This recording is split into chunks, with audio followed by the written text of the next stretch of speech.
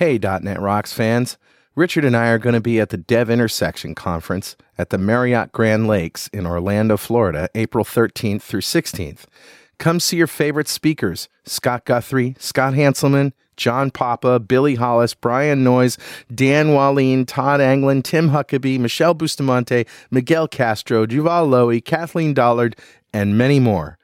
Go to devintersection.com to register now. You'll save $200 if you register on or before February 24th, $100 if you register between February 25th and March 31st, and you can save an additional $50 by specifying .NET Rocks is how you heard about the conference. More details at devintersection.com. We'll see you in April. .NET Rocks episode 956 with guest David Chappell. Recorded live Tuesday, February 25th, 2014.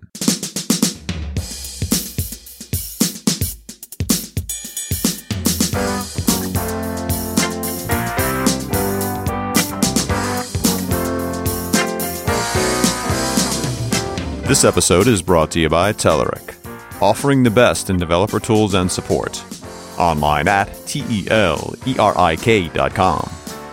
And by Franklins.net, makers of GesturePak, a powerful gesture recording and recognition system for Microsoft Connect for Windows developers. Details at gesturepak.com. And now, here are Carl and Richard. Thank you very much. Welcome back to .NET Rocks. Carl and Richard. We're here at the Computer History Museum in San Francisco on the last official stop of the 2013 Modern Apps Road Trip. Mm-hmm. Although format's very different, but I love the venue. It's awesome. It is a very cool venue. So at this event, it's sort of like more like a mini conference, isn't it? Mm-hmm. All day. And one of the speakers who just got off stage, our good friend, the very well-dressed David Chappell, is here. Hi, David. Hi, it's great to be here. But before we talk to David, we have a few items of business to go through, starting with Better Know Framework. Awesome. So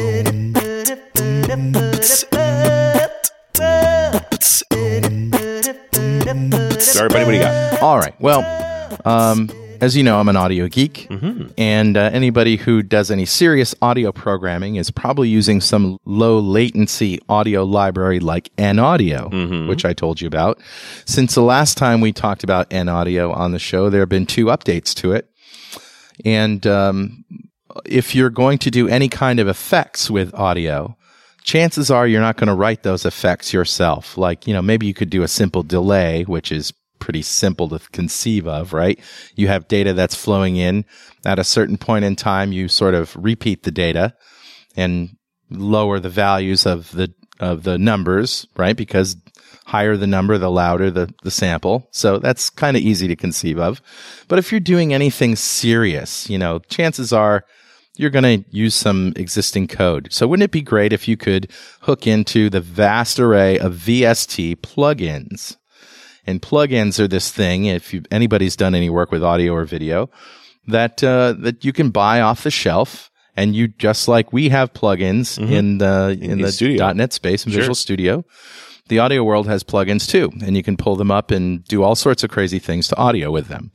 So it'd be nice if you could hook those in. Well, there is a library for VST plugins for not only writing them, but hosting them in .NET, and it's called VST.NET.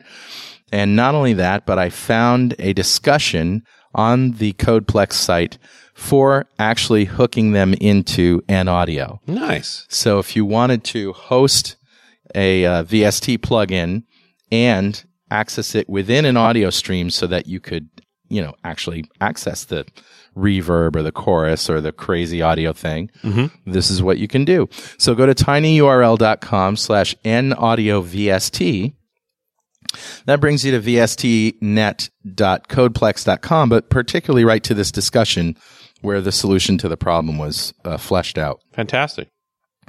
Yeah, there you go. And I brought that back to Mark Heath, the guy who wrote NAudio, who said, nice find. In fact, Mark Heath has a Pluralsight course now on programming with NAudio. Wow. So if anybody really wants to get busy, and you can do all sorts of things with low latency audio, with even with WinRT. So this is the state of the art in doing any kind of audio programming on Windows and audio. And VST.net looks like, I haven't done this yet, but it looks like this is the way to host and even create your own VST plugins. So there you go. Awesome, dude. I love it. Yeah. That's cool stuff. And, it's a kind of a niche-y thing, but if you're looking for a change of pace, have at it. That's it. Richard, who's talking to us? I grabbed a comment off of show 810, and that's the one we did at DevReach in Bulgaria last year. Mm-hmm. Yeah, almost 2 years ago now. It's a long time ago. And that's what we did it was a panel discussion on architecture. We talked with Steve Smith and Miguel Castro and Charles Nurse, who's part of the DNN group. And this comment, you'll love this story. Mm-hmm. It comes from Timo Toivonen, and I hope I got his name right. And he says, Dear sirs, I salute you for covering a wide spectrum of topics on your show. I especially enjoy these architectural shows. I'd like to encourage you to cover an area that is notoriously academic and Stygian, case tools. Oh, boy. In the 90s, the promise was that within 20 years, software development could be modeled and automated, effectively rendering programmers obsolete. Oh, yeah. Well, it's 2012, and I'm still here typing the code, and my neck still hurts. I want the tooling to wake up and to do at least half the work. Are we there yet? How long do we have to wait? This is important since my massage bills are really quite large. Wow, has he been paying attention? Because, people like Kathleen Dollard and people who are really into code generation and all of that stuff claim way more than 40%. Yeah, well, 50%. Just the .NET framework in terms of just work taken off the plate. I think we're writing a lot less code than we used to. We're just doing more. With the entity framework and sure. I mean, there's so much stuff that's done for us. Well, if you really want to go extreme, talk light switch. Yeah, right. Right. There are some interesting pieces around this. But Timo continues. I do most of my modeling with Visio using either UML or ORM, as in object role modeling, not object relational mapping. Right. But the automation often ends at the department printer. Maybe Terry Haplin could talk about this. He's the author of ORM. Again, that's object role modeling, and used to work at Microsoft. He ought to have a viewpoint on this, or maybe someone from the agile or design model driven engineering circles. Can one draw UML with Visual Studio Ultimate? But how about the code gen part? Can we actually get code to spit out of UML? I don't think we can. Mm-hmm. And maybe someone from the Visual Studio team could talk about this. And I take this challenge on to make sense of modeling and code gen tools and save a generation of coders from more work-related joint disorders. And thanks again. And he has a little PS here. And he says, P.S. I met Richard a few years back at the BASTA conference in Germany. He was on his way to Munich, and I recommended him to the Deutsche Museum, which is the largest technical museum in Europe. They have a cut-open submarine there that spans 2 floors. I never knew if he actually got there. Well, did you? Why, yes, I did, sir. Thank you very much. I had a great time there. And since it was music, I also got a chance to go to the BMW Museum, and I saw a Jumo 004, the engine that powered the ME-262 in World War II, which is very exciting stuff. It was actually built by the precursor to BMW. Wow. So Timo, thanks so much for your comment. A .NET Rocks mug is on its way to you. And if you'd like a .NET Rocks mug, just write a comment on the website at .NETRocks.com or in any of our mobile apps. We've got them for Android, iOS, Windows Phone 7 and 8, and Windows 8. And those apps are built by Diatom Enterprises. Who'd love to build you an app, just go to diatomenterprises.com. And before we go any further, I need to tell you that Pluralsight provides comprehensive developer training online. They have hundreds of hardcore developer training courses authored by MVPs and industry experts, still releasing over 40 new courses a month and offering a 10-day free trial, giving you 200 minutes of access. Pluralsight offers a wide range of topics, including iOS, Java, Android, web development, pretty much anything and everything you can think of on the Microsoft stack, including complete coverage of ALM with Visual Studio and TFS. Try Pluralsight today. Subscriptions start at just $29 a month. And that brings us back to David. David Chappell is a principal of Chappell & Associates in San Fran, where we are. Through his speaking, writing, and consulting, he helps people around the world understand, use, and make better decisions about new technology. He's been a keynote speaker for more than 100 conferences and events on 5 continents, and his seminars have been attended by tens of thousands of IT leaders, architects, and developers in 45 countries. His books have been published in a dozen languages and used regularly in courses at MIT, ETH Zurich, and many other universities. It goes on and on and on. Needless to say, he's well qualified to be on this crazy show. Also a member of Band on the Runtime, that long-forgotten band of, miscreants and misfits. Ted Pattison, Don Box, and the like, and myself included. David Chappell, welcome. It's great to be here. Great to have you. The keynote that you just delivered started with the idea that IT people and developers in particular have to reset their defaults. What did you mean by that? What I mean is that when you think about how we do something, you're going to build a new app, for example. All of us have defaults. We have things we naturally fall back on. Yeah. A language, a tool, a process. And we have to do this. Without defaults, you'd reinvent the world every time. You can't do that. You got to have defaults. However, our world changes so fast that we have to regularly reset those defaults. And the point of my keynote was to talk about how this is one of those times for the kinds of apps we build and the kinds of processes, the ALM approach that we use to build those apps. Yeah, okay. And it seems like anytime we have a big paradigm shift for developers, that is the number one thing we have to do. Okay, what's the new normal now? And I think that's really what you're getting at. What's the new normal? Exactly. In fact, I love that phrase. Can I steal that? Yeah. Nice. Yeah. When you said defaults, I immediately thought scars. Yeah. I've been working with younger teams lately, and they've asked me, how do I get this old guy to actually start to use some of this new technology? Get rid of your old pain. Yeah. Why is he afraid of it? I said, well, you need to understand his scars. Yeah. There's a reason he's afraid of those technologies, unhappy with those technologies, resisting those technologies. It comes from experience. So go find the scar. Well, I think that's true. That's a very good point. At the same time, I also think it's true that the older we get, the harder it is to change. Sure. It's just the way people are. Mm-hmm. And so I'm convinced that to have a lifelong career in this field, you just have to fight that natural tendency every single day of your life. Mm-hmm. Right. And I guess the other part of this is you're always playing your playbook back. So you're trying to map each of these new technologies to old thinking. Well, that's exactly right. I think of that as the experience trap, because experience is only useful when the future is like the past. Right. That's right. If the future is not like the past, as it so often is not in our profession, experience is actually misleading. It's a bad thing. Mm-hmm. But there are many times, and no matter what the future is, there are many times when the patterns do overlap. It's just being smart about it means what to filter out. What can I see as being part of a pattern, and what is new, and what requires new thinking. It's true. It's just so darn hard to do. Who would have imagined that in 2008, this little system called Android, which first appeared, would only, 5-6 years later, become the world's most widely used operating system? Right. Sure. That's astonishing. Yeah. And terribly, terribly fragmented. I was looking at some stats here, something like 22,000 discrete versions of Android hardware combinations, of which the first 2,000 represent 50%. What could go wrong? I was doing a crossword puzzle on the plane coming here, and just to show how outdated crossword puzzles are, only in, whatever. It was an alternative to Windows, and it was 4 letters. And at first Don't tell me it was OS2. At first I was thinking it was like iMac, maybe? No, it was Unix. Oh my God. Holy man. Unix. There's a word you just don't hear anymore. But you reminded me of that, Richard, because you talk about fragmentation. I wonder is it okay to just call them all Android if they're so fragmented? But anyway, so back to your talk, David. That's where you started with this talk. Yeah, the talk was really about 2 big default resets. The first one is in the kind of apps we build, the technology itself. The second was in the processes that we use to build those apps, the ALM approach.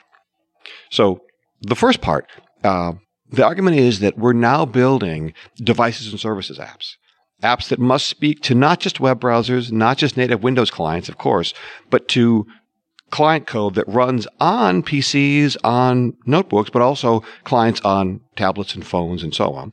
So there's that devices thing. The fact that we've got all these devices out there means that our server-side code can no longer spit out web pages or simple things. It's got to spit out services. These days, commonly RESTful services with JSON payloads. And so we're building devices and services apps. That was forced upon us by the rise of mobile devices. Those services apps, the service side, more and more runs in the cloud, especially for very scalable applications. Mm-hmm. And so my argument here is the new default for many, not all, but many situations is a scalable cloud service running on Windows Azure or something else talking to all kinds of devices through services. Yeah, at least more than one device. At least more than one. Tell me, are there new apps people build anymore that aren't very specialized that can get away with talking to just a browser interface or just a phone? A calculator.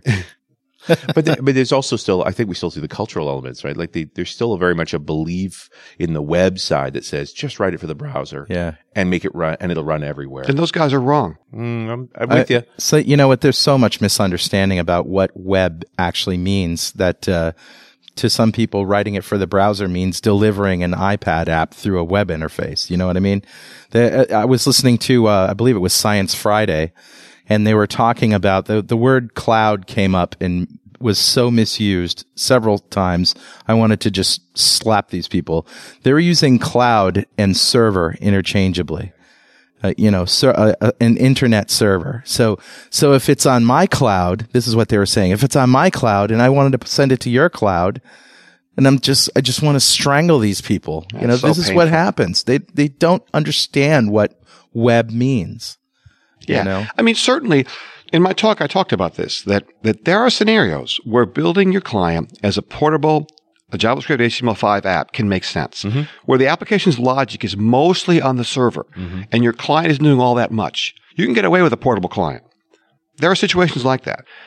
But expect your users to not be as happy as if they have a native client for their phone, their tablet, whatever, and probably a browser as well.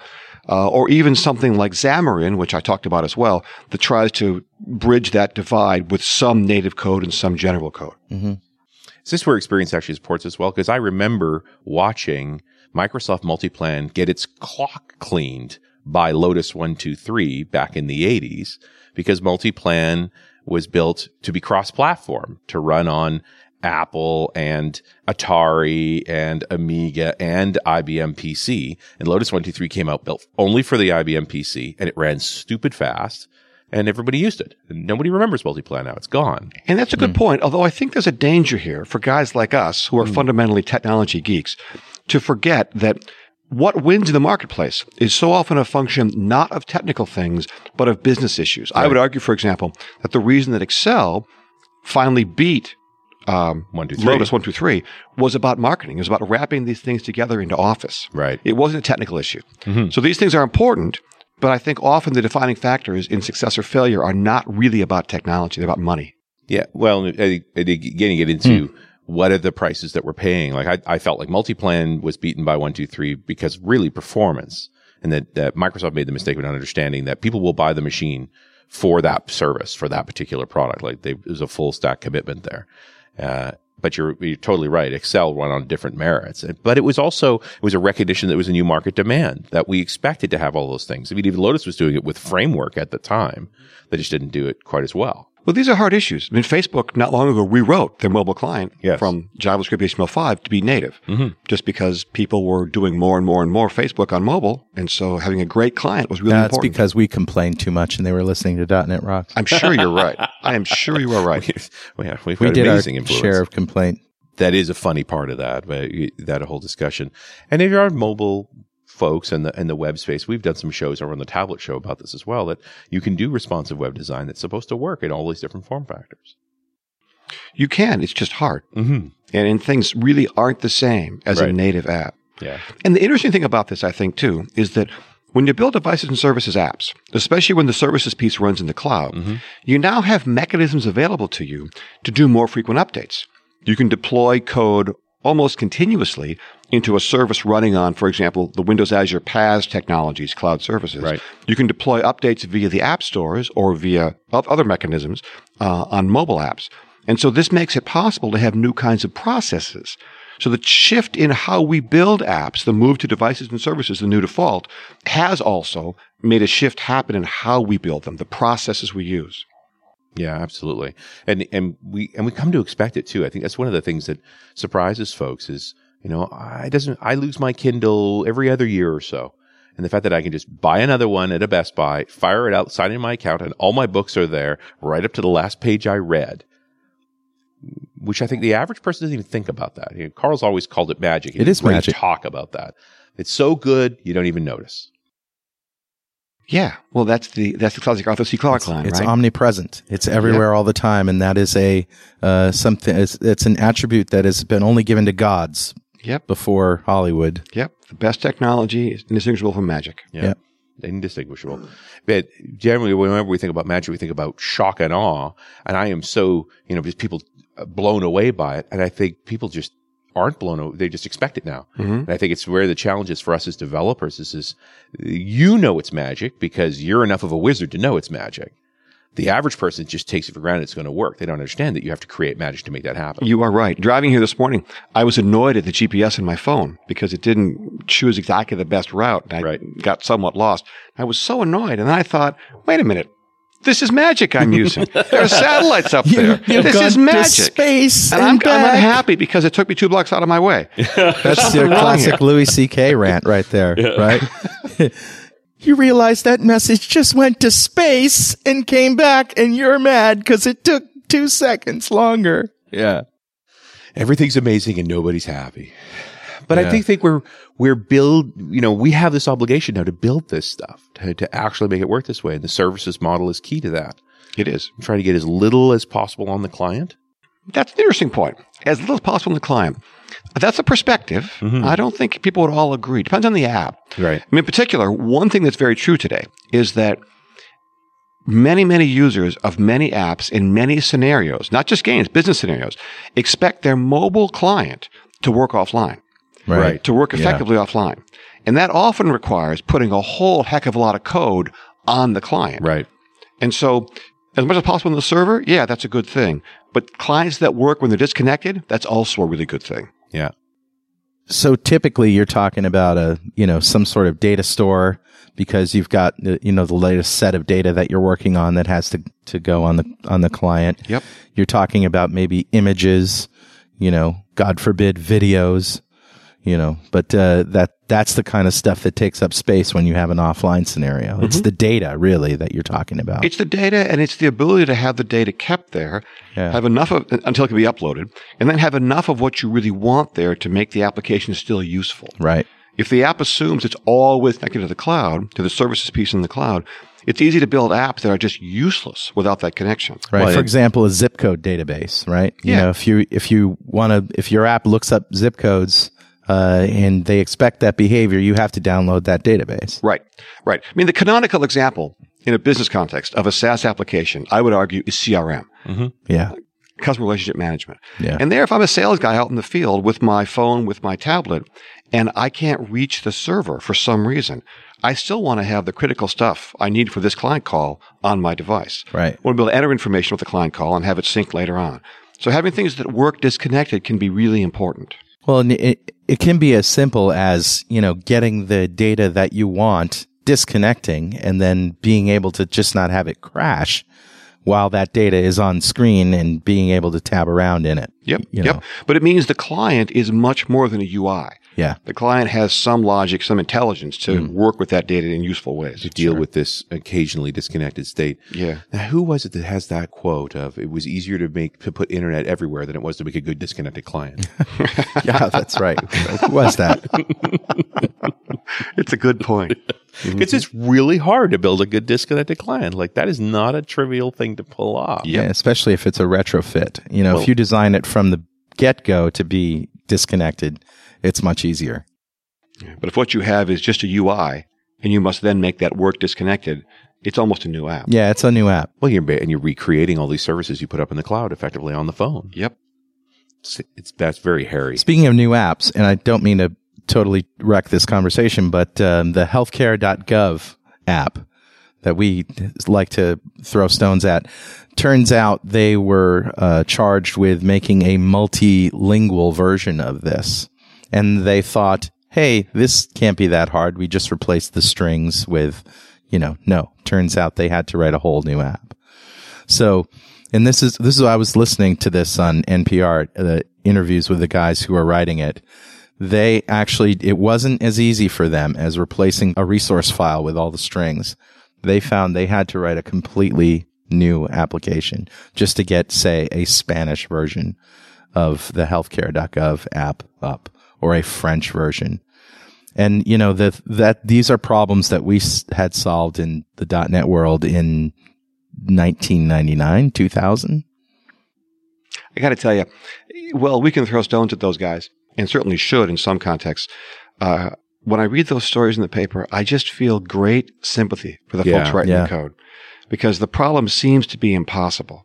Given the delay in requirements, the changes in requirements, what they were asked to do and the time they were given. They really were given a bum rep. They were. And I feel a great sympathy for those guys. Mm-hmm. I'm with you, David. And you always have that two sides of, if you understand something, you realize it's impossible. And all those people running around making decisions that don't understand things think it's trivial. Yeah. And there's nothing in between. You know, they're not even close to any sense of comprehension there.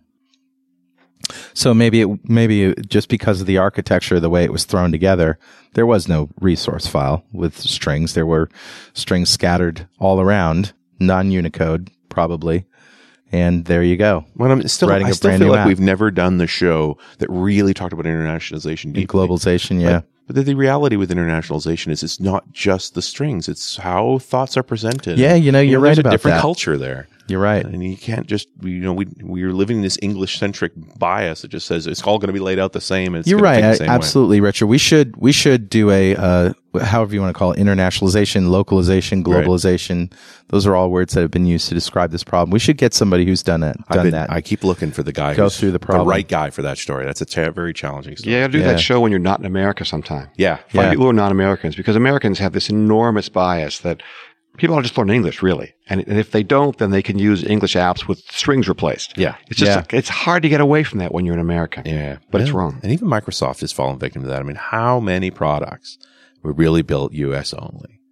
And I think they do a better job of internationalization than just about anybody else. Mm-hmm. You know, you look at the diversity of languages that the operating systems are available in and so forth. Like, it's not a simple thing. Mm-hmm. Yeah.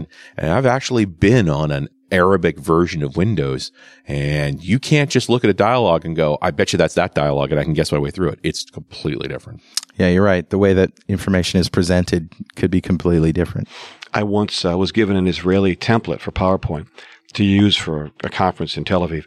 And I used that, and I wound up using that same deck for other things. Mm-hmm. And that template became a foundation of other things that I did, which cursed me for years because things kept going right to left and having all these Hebrew issues.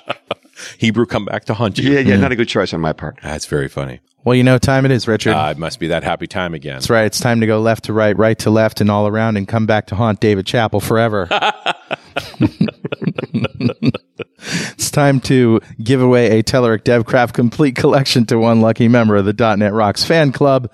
But before I announce the winner, did you know mobile apps are dead? What? That's right. Mobile apps are dead. Watch as Telerik unveils what comes next. Are you stuck with tools and vendors that make you choose between native, hybrid, or a web-based approach? You no longer have to choose. Mobile apps are dead, and there is a new way forward. The new wave is all about building long-lasting and compelling cross-platform and multi-device apps that will forever transform mobile development for the better. Are you ready? Go to www.mobileappsaredead.com, where you'll learn how to pick the right approach for each project, tackle the fragmented and dynamic mobile ecosystem, elevate your productivity and shorten time to market, and create compelling experiences across platforms and devices. Go to mobileappsaredead.com to watch the free online keynote from Telerik. And don't forget to thank them for supporting .NET Rocks. Awesome. All right, buddy. Who's our winner? Today's winner, Richard, is Peter G. Herrera. Congratulations, Peter.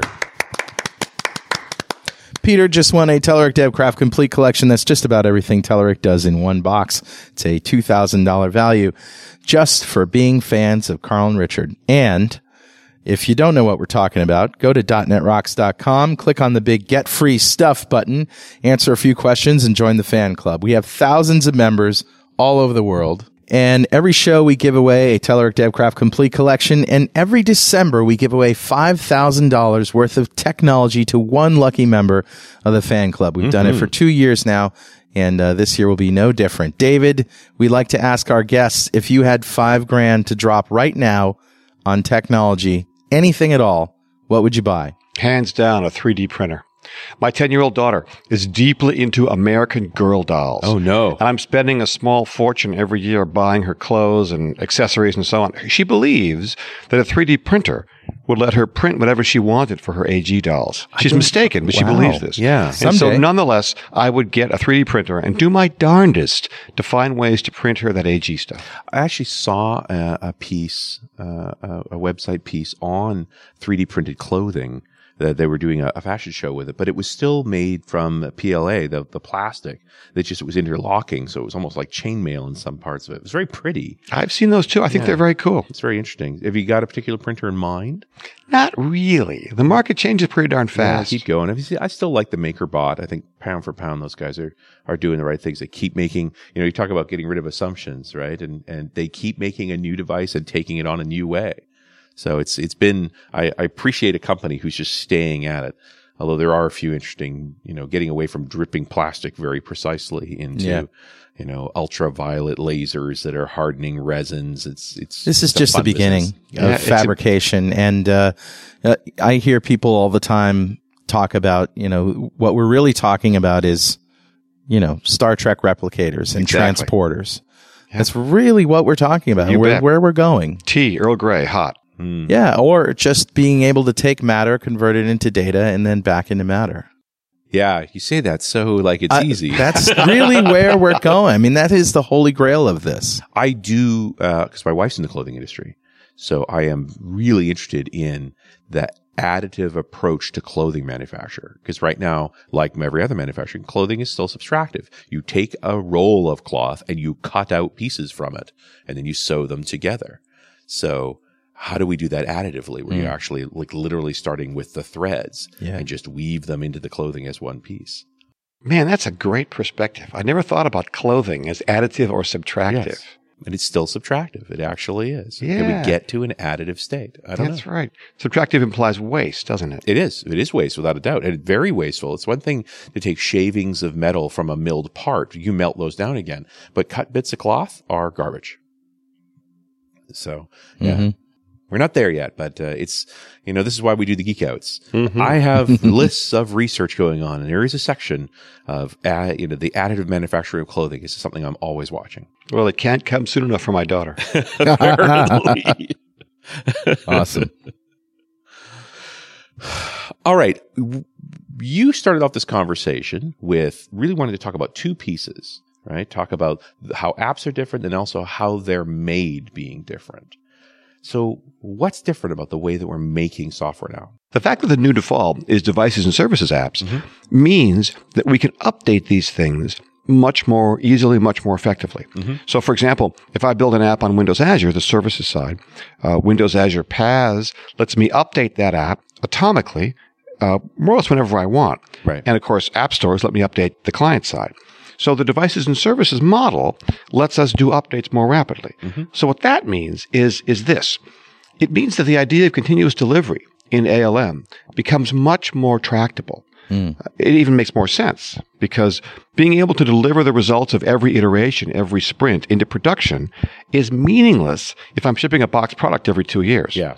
But if I've got a devices and services app where I really can, the mechanisms exist to let me do updates whenever I want, then having the results of each sprint go into production can make really good sense.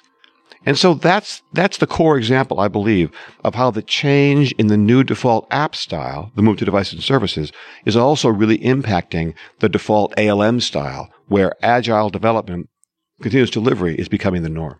But I feel like we've had that on the website for a long time now, that because it was all running on a server that we controlled, we were able to update it pretty much anytime we want. You could certainly do that in the services model, that you could keep tweaking your service. True statement. At the same time, for ISVs, people who sell packaged software, they have not really moved to SaaS applications, cloud-based apps, until recently. And they've got to, or they're going to be disintermediated. It's pretty hard to sell a shrink-wrapped CRM product while Salesforce is out there. Microsoft is trying. Yeah, but they've also moved it to the cloud product too, and quite specifically pushed their customers to switch over to their cloud version. True. They sell both, arguing that people are going to want both. It's a tough issue. I've done a bunch of work with ISVs who are trying to move their business into the SaaS world. And it's hard. Sure is. Interestingly, it's not that hard technically. As you say, we run web apps for a long time. We can build scalable web apps. We can deploy code to them at regular intervals. We can do that stuff. The technology is not that hard. The huge thing for these poor ISVs is the business model. Sure. Because the way they price has to change. The way they sell has to change. It certainly is. The revenue comes in so much more slowly. Yeah. That the break-even point is years further out with a SaaS app than it is for an on-premises boxed app. Well, and I think a lot of that comes back to something we talk about on the show a lot, Richard, which is people expect web to be free. People expect web experiences to be free. They expect anything that you can go do on the web to be free. Well, when you say people, Carl, you mean consumers. And consumers do, I think. Well, consumers also go to work and use their computers at work. They do, but my experience at least has been that the buyers of business-oriented SaaS apps, which is where the big money is in so many of these things, they do not expect free because they know that they are replacing or using SaaS where the others would have bought a packaged application. Sure. And so they're used to paying. They like the idea of paying per user per month in most cases, rather than buying a big license hoping they get their money out of it. At the same time, I do not see a lot of business users who say they want their business SaaS apps, their ERP system online to be free. Okay. Right. I guess you're right then. I am thinking of the consumers. And specifically, I was thinking of Office Online, formerly known as Office 365, formerly known as whatever. BPOS. So this is Microsoft's version of Office that is online, and the revenue model is pretty much practically free for consumers, and if you're just an end user of it, whereas I guess a business user is going to the company, I suppose, is going to pay for Office Online. Well, one of the challenges here, I think, with that example specifically, is that brand covers a huge range of things. Sure does. Some of which clearly you pay for, SharePoint Online. Yeah. Others of which, like the Office web apps, you can get more or less for free. Right. But those are pretty simple. And most folks, and compared to the installable versions, they are nowhere even close feature-wise. And so how many people are replacing their installed local desktop version by using just those web-based apps? I would guess not a huge number. Not a huge lot. But however, I had the interesting experience this morning at breakfast. I do not have Office installed locally on my machine, and I needed to create a PDF file. And so I went to Office Online and I created a Word document. And rather than being able to wrap text around an image, I figured out quickly that I had to create a table and put an image side by side with text, instead of inserting a text box like I'm used to in Word. I created a table, put an image on one side, put text on the other, and had limited formatting, but it was enough to get it done. And then instead of, saving as PDF, I printed, and my local printer can print to a PDF file. So it did work, and I was able to do all that without any Office installed. But I did have to work around the limitations of the software. But the fact is that 20 minutes from inception to poking around to done, and Office wasn't installed. Well, first of all, you've got a Windows machine with no Office installed? Yeah. That's uncivilized. Well, it worked. That's what I'm saying. But it worked because, Carl, you're a serious geek, no offense. Yeah. And the average user would much rather just pay $99 a year and have the installed desktop version. Yeah, I guess I just hadn't gotten around to it on this machine. Yeah. It is an interesting challenge to balance all these things, and it's the consumer versus the business side of this thing. I mean, the big change when you talk about paying per, power per the hour kind of thing, per user per month, is now you go from CapEx of making a software acquisition that costs you thousands up front, and when you actually account for it, it's sort of distributed over the years, to OpEx, where it's literally just part of your expenses. You're right, and some CFOs love that. Yeah. Some CFOs prefer an OpEx model, but some don't. If you work in a model where your IT costs are what they are, and your pricing, for example, can just be a function of your costs, utilities, where they're regulated, for instance, they hate this idea of turning CapEx into OpEx, because CapEx is important for setting their prices. Yes. Maybe the answer is, before we can make that final calculation on our online spreadsheet, we have to watch a 30-second Activa video. Maybe. Although, in my experience, enterprise users deeply resist advertising. Oh, sure. I think their all apps. users deeply resist advertising. It's a good point. Yeah. Some are more motivated than others for that. It's true. So the continuous delivery model, in my mind, breaks down once you involve an app store, because an app store has you push to it, but it's going to take time before it gets approved and shows up in the store. True. You have a limited cadence there. But it's going to take a week, 2 weeks, right? Yeah. As opposed to new releases every 18 months. Right. So continuous does not really mean continuous. It often means every sprint.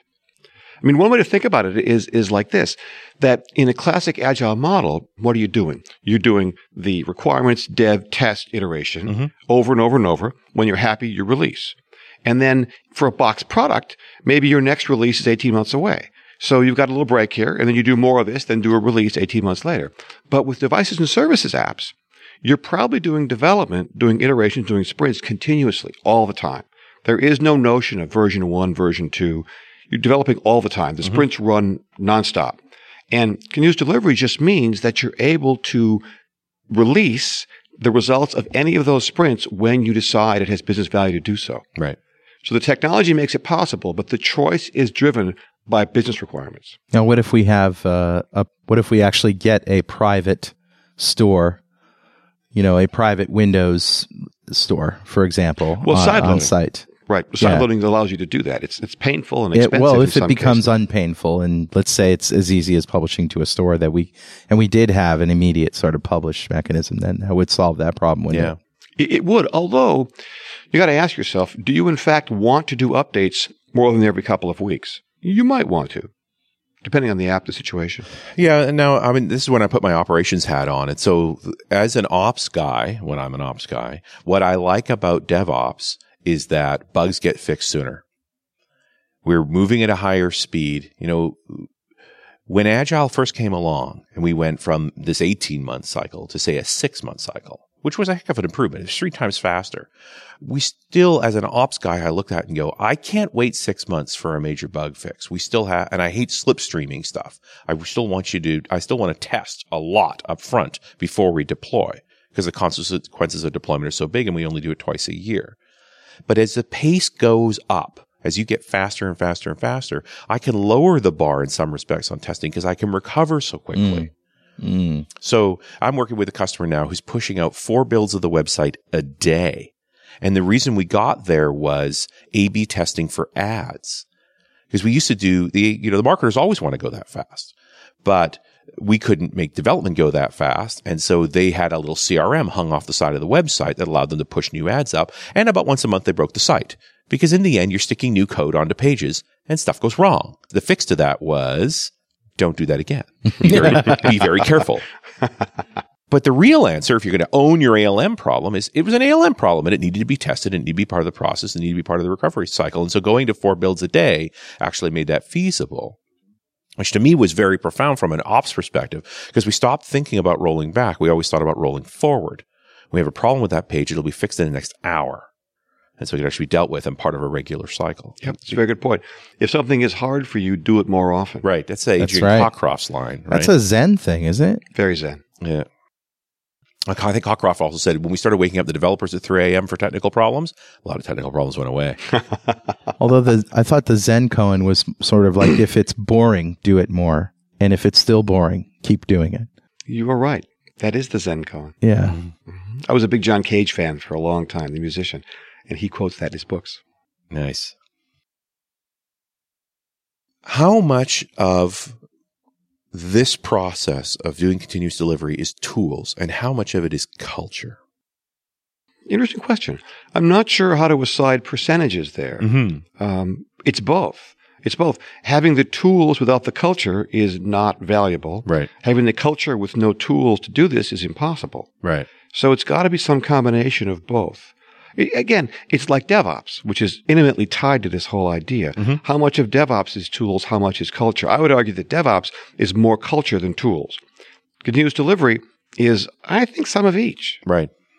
I think no matter what, the culture needs to be there, but you can't manifest the culture without the tools to make it happen. Yeah. I mean, back when we were shipping box products every year and a half or 2 years, back when enterprises did new custom app releases every 18 months or 2 years, you couldn't possibly do this. The mechanisms, the tools just weren't there to make this possible. Right. It's the move to devices and services apps that makes these kinds of tools valuable and thus makes this kind of culture even possible. Right.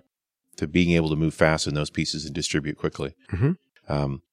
The other piece that I think we certainly have talked about this on the ALM side, I don't know how much you get into it, is the monitoring side, actually knowing what's happening in production. Yeah. Key part of the whole story. Certainly. Another point I made in my keynote this morning that we haven't talked about yet is that ALM is so incredibly important. I think that very few organizations who are not software creators, not ISVs, appreciate how important ALM is. Because if you think about what companies do, they have business processes. Those business processes do whatever the company does. The most important of those processes are the ones that do unique things, idiosyncratic things, things that provide differentiation for the business. In the modern world, those differentiated business processes are all supported by custom apps. All of them. And those custom apps come from ALM. Right. So the ALM business process, how good you are at ALM, is fundamentally important to how good you are at differentiating your business. But tomorrow, if I'm flying on some trip to Paris, I sit next to your firm's CEO and I ask them to list their most important business processes. Will he or she list ALM? Certainly not. They think in business terms. Right. But they are mistaken because their key business processes that provide real value, differentiation, strategy, they depend on custom apps. Right. How good you are at ALM is really important to how good you are at business. So software agility is business agility. Absolutely. Yes. Yeah. And the people that pay software developers just don't appreciate this. They think that software guys are too technical, too geeky, take too few showers, make too many Star Trek jokes, whatever. But the reality is that all of us are fundamental to business success. Or that what we do is pre-known, predefined, and just do it the way you did it last time. And it'll work. It'll work. They confuse what I think of as the utility aspects of IT with strategic aspects. Yeah. To me, utility IT means keeping the lights on, keeping email going, keeping the servers up. Yeah. Great. The strategic aspects, though, are all about building new apps that provide differentiated business value. And those are two very different things. If your CEO, your upper management, views IT solely through utility lens, they will wholly miss the huge value of strategic IT, which is mostly ALM. Well, and utility should be pushed off to the lowest bidder. It's just stuff you can buy and let it run externally. And anybody hanging on to being utility computing is waiting to be disintermediated. Probably a fair statement, although I'm not trying to agree with lowest bidder necessarily, but best outsourcer. Yeah. Well, and that's what's happening. That's why Azure is dropping its prices to yet again try to compete with Amazon. Yep. They're racing to the bottom. Yep. Cloud platforms are very much a form of outsourcing. But I think of cloud platforms as providing a more granular kind of outsourcing. You no longer write these multi-year, multi-billion-dollar contracts with major outsourcing firms. You break it apart. So the servers go to, say, Azure or Amazon. The services go to, I don't know, maybe an Accenture or an Infosys. You no longer have to have a single outsourcer doing all this stuff. Sure. Nor is it probably a good idea. People thought it was for a long time. Yeah. I know very few companies that are happy with their large-scale outsourcing contracts. Right. It's always a battle point. But in some respects, that's almost a trap unto itself. You're always frustrated with the person who's dealing with hard problems that you don't understand. True. With cloud services being so cheap, do you think it's a crime not to be duplicating with different providers? In other words, having one system running in Amazon, one in Azure, and for failover purposes? I don't know. Those are hard problems because you'd like to believe that your cloud providers, each of them, has enough redundancy to make that unnecessary. If the apps are built correctly. Well, the internet does go down, though. That's the problem. Yeah, but if your internet connection, your local link is the issue, make that redundant. So I think these are complex issues. The answer depends on a bunch of things. Netflix, for example, runs only on Amazon, but they run on Amazon all around the world. That's redundancy. Right. So I don't think you have to have different providers Gotcha. to get that redundancy. I see. Okay. Well, this probably pretty nicely into, I think, the sort of closing statements you made around your keynote. Yeah, what I talked about at the very end was something else that I don't think those of us who work in software think about enough, which is that innovators in an era's defining technology are the people who create the future. And that technology changes.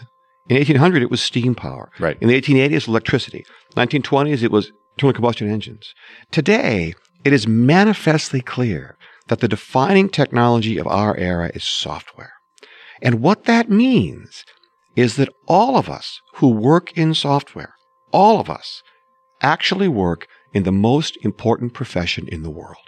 Software's eating the world. Software is eating the world, says Mark Andreessen, and he's right. And we're doing the eating. We make the world a better place every day by writing more code that does more useful things and makes everyone's life better. There's another big part that you said in that as well, which is that it's our responsibility to shake off the cruft of the old way, to actually keep moving forward. Yes. Reset our defaults. We began our conversation here by talking about the value of experience and the dangers of experience. We began by talking about the need to reset your defaults. Exactly right. We have, I think, lots of responsibility. We are all in this industry important people. And so it's up to us to bear that responsibility well, to be worthy of it, and when needed, to reset our defaults. Well said, David. Thank you very much for joining us. Pleasure being here. Thank you. All right. We'll see you next time on .NET Rocks.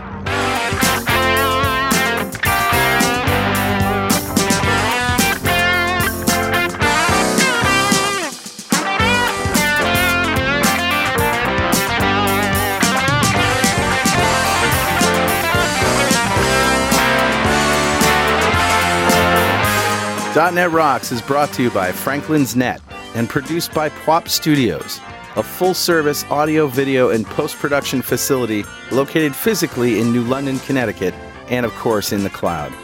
Online at pwop.com. Visit our website at dotnetrocks.com for RSS feeds, downloads, mobile apps, comments, and access to the full archives going back to show number 1, recorded in September 2002.